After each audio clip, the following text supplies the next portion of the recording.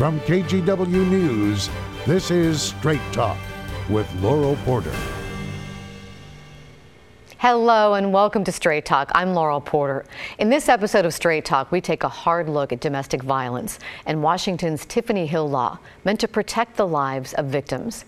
Tiffany Hill was the mother of three, a Marine Corps sergeant who was gunned down by her estranged, abusive husband in 2019 in a Vancouver school parking lot in front of her children.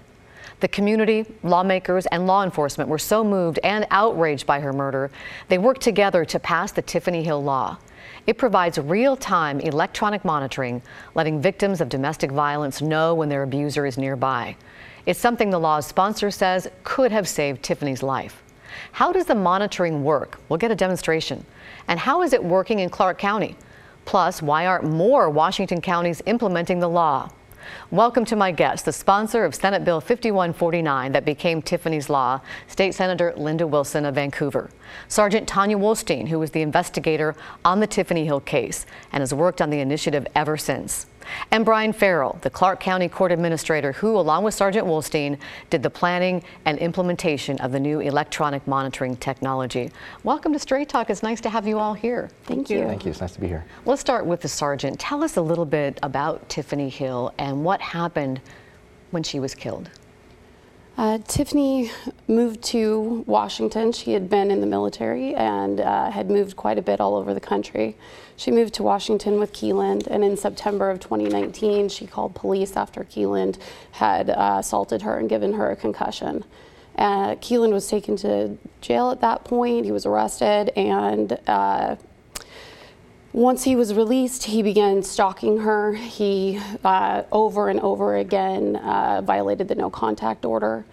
He placed a tracker on her car. He showed up at places where there's no reasonable way he would have known she was there. He text messaged her repeatedly over and over again. Tiffany reported over and over these violations, and Keeland was arrested again and booked again in jail. At that point, his bail was raised. However, he was able to post that bail. He got out, and within 5 days of his release, he had obtained a stolen firearm and went to his children's school, where he killed Tiffany, shot her mother with all three of their children in the back of the car, and all on his youngest daughter's birthday. Oh my goodness, and he fled and took his own life? He fled, the police pursued, he got out of the vehicle, and he took his own life. And Tiffany told the court, didn't she, that she thought that he was going to kill her?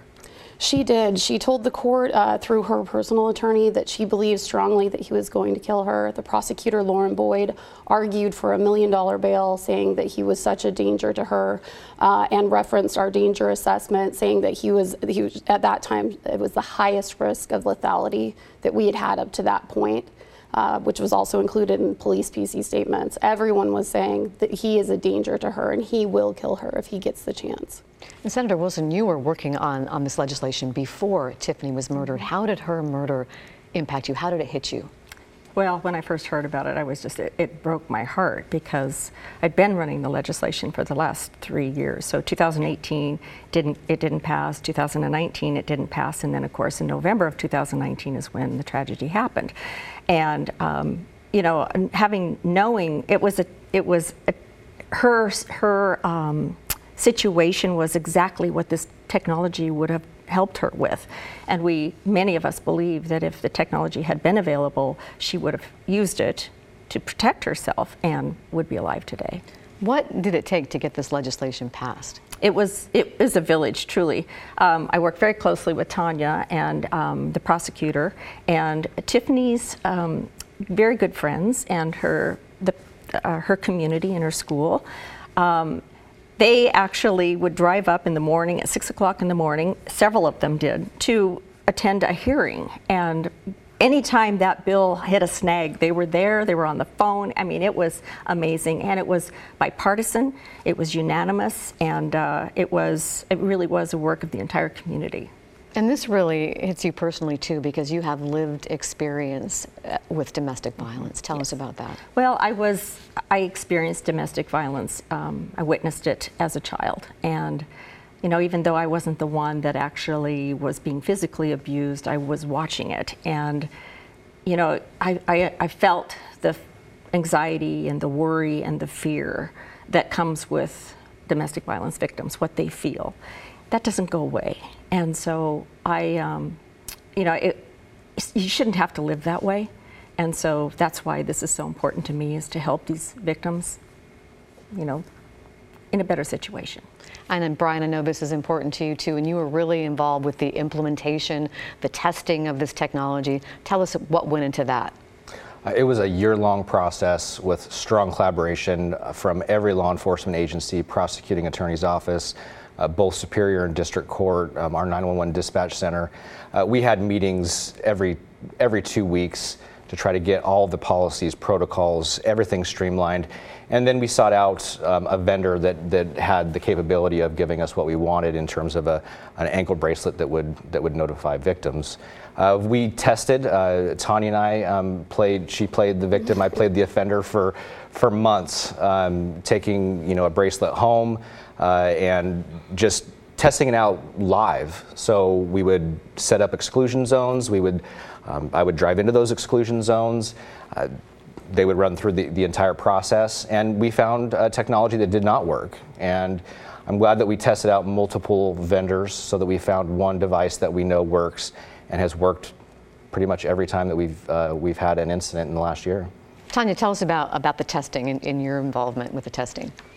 In my involvement with the testing, poor Brian was the offender, and I know one time I was going to a call, apparently going past his house late at night, not knowing, and his bracelet lit up and started alarming. It makes a very loud noise and startled his whole family. But one of the things that we found very concerning was that the exclusion zone matches the distance provision of the restraining order, so if you can't come within 1,000 feet. Well, when Brian would drive up to where my location was, I would get the notice pretty much instantly, but I had seconds to try to move or go somewhere or do something else. And so we instituted a buffer zone as well to give a little bit more time to the victim, a little bit more notice, like, hey, we're not in an order violation yet. However, he's close by, he's nearby, and you need to take action, whatever that, and institute the safety plan that we've pre-planned. So there were some kinks you had to work out on this. Oh, for sure. Absolutely, yeah. Well, tell us, before we look at a demonstration, Brian, tell us a little bit about what we're going to see. How does it work? So when somebody's ordered to this equipment in court, in Clark County, it's a condition of release. So we install this equipment in the jail prior to an offender being released from custody. And when they install the bracelet, they log into the main database. They program everything. They program exclusion zones, buffer zones, and then the victim in court or through a victim's advocate program will be notified that they can go down and get the application put on their phone as well. This is the device that is placed on an offender's ankle, and would you hold that up for us again so we can get a shot sure. of that? So this is the device that we put on the offender's ankle. There's a few things that are unique to this device. This is the only device and the only program where we utilize an actual steel cuff that at this point cannot be cut off, which happens on a lot of basic electronic home monitoring devices. And it's got braided wire through here, so if they even attempt to cut it off, that braided wire, if it gets cut, it will notify a monitoring center, and then also the victim. So the victim knows if this gets tampered with. It also has pressure sensors, so if you try to take the casing off or you try to remove the actual strap, it will send a notice to the victim and notify the monitoring center as well. There's a microphone here, there's a speaker here. The monitoring center can actually talk to the offender through the speaker and communicate back and forth, and they record all conversations. And so that's pretty much the device. It has a lifespan, a battery pack of about 55 hours. And so once they're installed, once they're released from custody, if they were to walk, drive, however, if they ever got this piece of equipment close to a buffer zone, then the victim gets a push notification immediately. They get a text message and an email, so they go through all of the steps. And then if they go into an actual exclusion zone, a stationary exclusion zone, then law enforcement is notified through our dispatch center, and law enforcement will go to the call of a restraining order in progress. After that call is made, then the protocol is that the monitoring center calls this device and lets the offender know you're in a restricted area, you need to leave, and there's also a really loud siren that goes off, so if they're in public some way, somehow, everybody around you will know that something's going on. So there's a lot of alerts, there's a lot of steps and technology that go into from the beginning to the end of that process. Well, both you and Sergeant Wolstein demonstrated this for us earlier this week, so let's take a look at the demonstration. On June 6th, we hit our first year using this program. So here's the steel strap. The victim gets a push notification, a text, and an email. So right now, we're in the exclusion zone. So the processes should have started for law enforcement to be notified by the monitoring center. And see, okay, here he enters the actual exclusion zone. Hello, this is the Track Room Monitoring Center. All calls are recorded. Our monitoring shows that you have entered an exclusion zone. Do you have permission to be in that area? So we can see when he was there, how long he was there, where he was going, if he's stationary or if he's mobile. And we heard those alarms going off there. Senator, when you watched that demonstration, are you convinced that could have saved Tiffany's life? Well, because the technology follows the victim and it's with them everywhere, and the fact that he was in the parking lot for 20 minutes beforehand, he would have been inside that exclusion zone, and so she would have been alerted 20 minutes as soon as he showed up there while she was at the school. So I feel quite confident that had she had it, yes, she would be alive today. And is this really working, Sergeant? I mean, have you seen this work in practice? We have. Unfortunately, even though offenders know they're being monitored, we've had many violations. And the device also has something that allows us to track and have faster pings every 15 seconds or so. I had one instance where he started on the west side of the city and went all the way to the east side, and we followed him all the way to the exact parking space that he was in and then made an arrest. We've had offenders, and these are dangerous offenders. We had an offender loosen all of the lug nuts on his ex-significant other's tires to try to essentially cause a wreck and then potentially kill her and her child. Oh my goodness. He had stalked her. He had continuously violated the orders that he was issued every time he was arrested. And for him, it's worked as a deterrent because he hasn't violated. He knows that we are watching and we know where he is. How many of these devices, Brian, are being used right now in Clark County? So we average about 12 clients on this equipment every single day. And they go on and off depending on, what status their case is in with the court. So about 12 every single day. We have capacity for 50, and we actually have capacity to go above and beyond that. And I know we'll talk about it in a minute, but with the passage of a funding bill to help pay for some of this, it will be more widely utilized with that assistance from the state of Washington. So we've looked at other options as well. I know we have one Superior Court judge who has asked if we could utilize this for sexual assault victims also. So we're going to be looking into that in terms of expansion. But right now we have about 12 people every single day on this piece of equipment. And Sergeant, you told me an example about a carjacking that crossed into both states, and this worked. Yes, we all know that domestic violence offenders often offend in other ways. And we had a person on the monitoring, and he came down to Portland. He carjacked a car. Portland was in a pursuit with him. He was able to escape over the bridge into Washington. And during this process, he was trying to remove his device and tamper with it. So we got an alert that he was trying to take this device off, which cued us to both check on the victim and see where he had been leading up to this tamper alert. And in doing that, we saw, he was going 100 plus miles an hour across the bridge at the same time that this pursuit was happening, and we were able to connect him to that. And we were also able to make sure that the victim was safe, her children were safe, and that he was not at her residence harming her. So this works, and as effective as it is, however, There aren't a lot of counties using it in Washington. KGW did an investigation in November, and we sent out letters to all 39 Washington counties asking if they were using this technology. We only heard back from half of them, and of those that responded, only Clark County at that time was using the technology. Why aren't more counties using this, Senator? I really believe it's because the lack of knowledge that it's even out there, and it's not for lack of trying. I mean, I've worked with the administration of courts. They were supposed to get the vendor information together. They did. So the vendors are available. It's just a matter of getting the counties to know that the technology is out there. And what about funding? Well, the funding, it's always been an issue, right? I've always tried to get the funding since I started running the bill.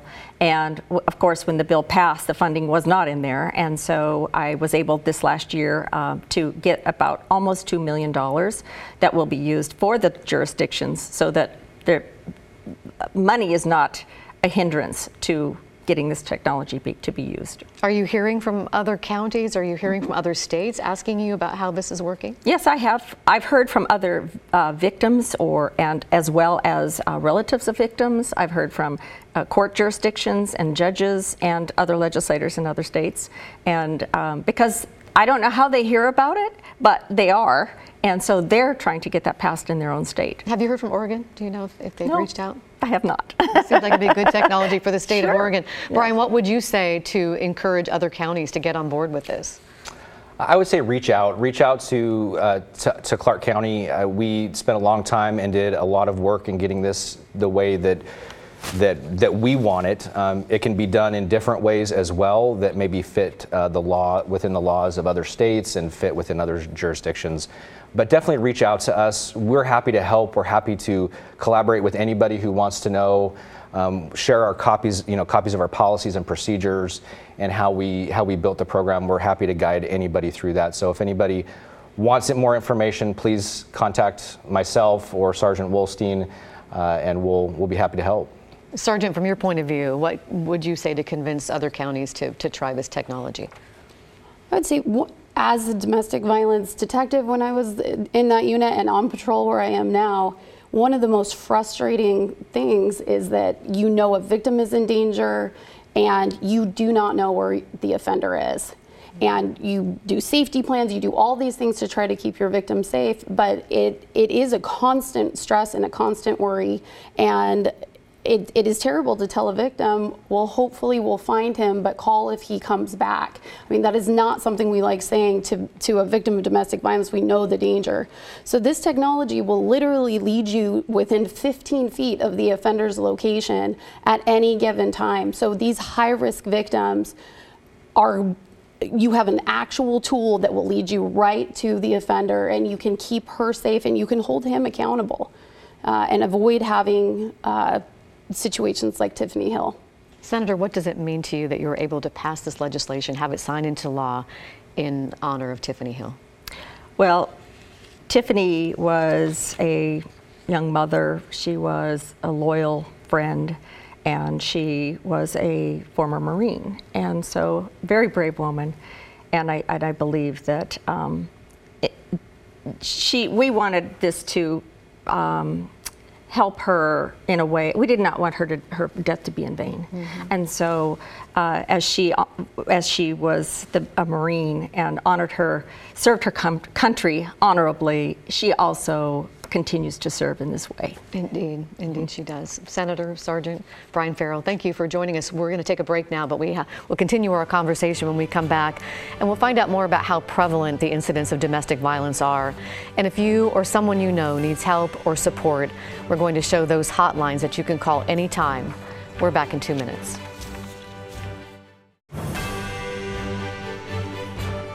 Welcome back to Straight Talk. I'm Laurel Porter. We're talking about Washington's Tiffany Hill law, named in honor of Tiffany Hill, a young Vancouver mother of 3 gunned down by her abusive, estranged husband. The law provides real-time electronic monitoring of a victim's abuser and notifies the victim when the abuser is nearby. Welcome once again to my guests, Washington State Senator Linda Wilson, who sponsored the bill, Sergeant Tanya Wolstein, the investigator on the case, and Brian Farrell, the Clark County Court Administrator, who's in charge of the implementation of this new technology. Welcome once again. We're talking about such an important, serious topic, domestic violence, and I think people may be surprised, Tanya, how prevalent incidents of domestic violence are. Will you and the Senator talk a little bit about how common it is, how many case numbers we have? Absolutely. Domestic violence affects every demographic. Doesn't matter where you're from, doesn't matter how much money you have, it is everywhere. Even in Vancouver, we have about 5,000 cases a year, and more than half of our persons crimes are domestic violence crimes. Half of the crimes, person crimes, are domestic violence. Yes. So you respond to a lot of domestic violence calls, and you have. Yes.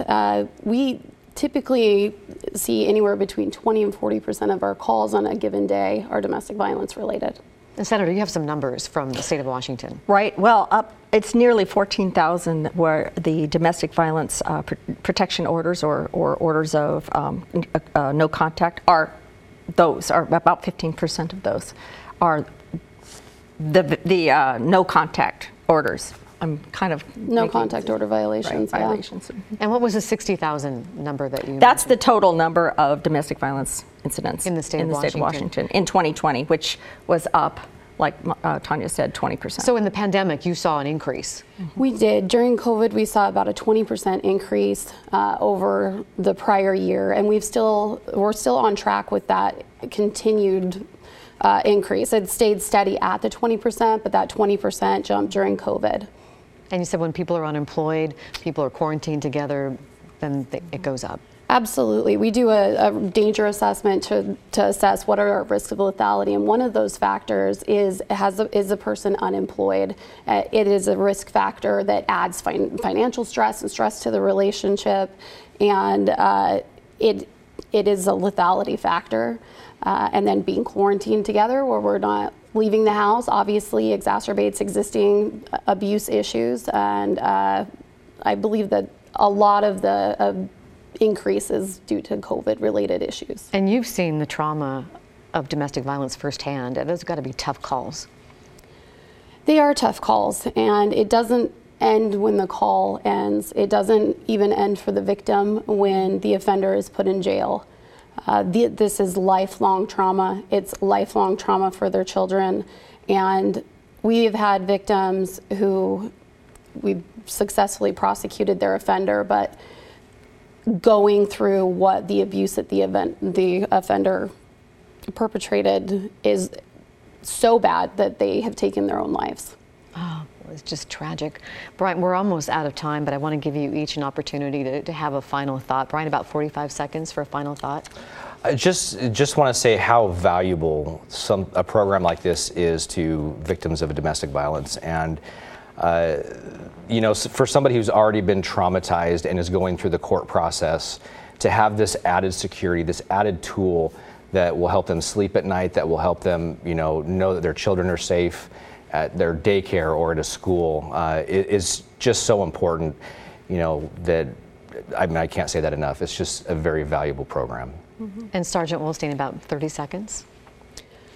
Yeah, I would say the same thing. These are serious crimes. These are traumatic crimes, and they are generational, and the violence continues and continues. Both Brian and I are very happy to help anyone that wants to set up this program, both within the state and in other states. This has been a very successful program in Clark County, and we would love to see that have other people join the program. So we're very happy to help with that. Well, we hope the next time we do this show, there are a lot more counties that are implementing this all across the country. Senator, about 30 seconds left. Well, I just want to say that you're not out there alone. There's a lot of people out there that want to help you. This particular program will give you a sense of control, and you don't have to keep looking over your shoulder because it goes with you. And, so many of these victims, they fear for their life every day of their life, and I think that's why this is so important. And I'm really happy that Clark County is the gold standard here that we have. Well, thank you for your work on this legislation, Senator Sargent, for all your service in Vancouver. Brian, for your service in Vancouver and in Clark County. Thanks for making this happen, and thanks for being here on Straight Talk. And as the Senator said, there is help available for victims of domestic violence. And here are numbers you can call for support. This is a number that's the National Domestic Violence Hotline, open 24/7, 800-799-7233. In Clark County, there's also the Safe Choice Domestic Violence Program, and you can call that number locally. They accept collect calls, or you can call toll-free 800-695-0167. And I want to thank you for watching Straight Talk. Remember, Straight Talk's available as a podcast wherever you get your podcasts. We're off next week because of the 4th of July, so we'll see you in 2 weeks for Straight Talk.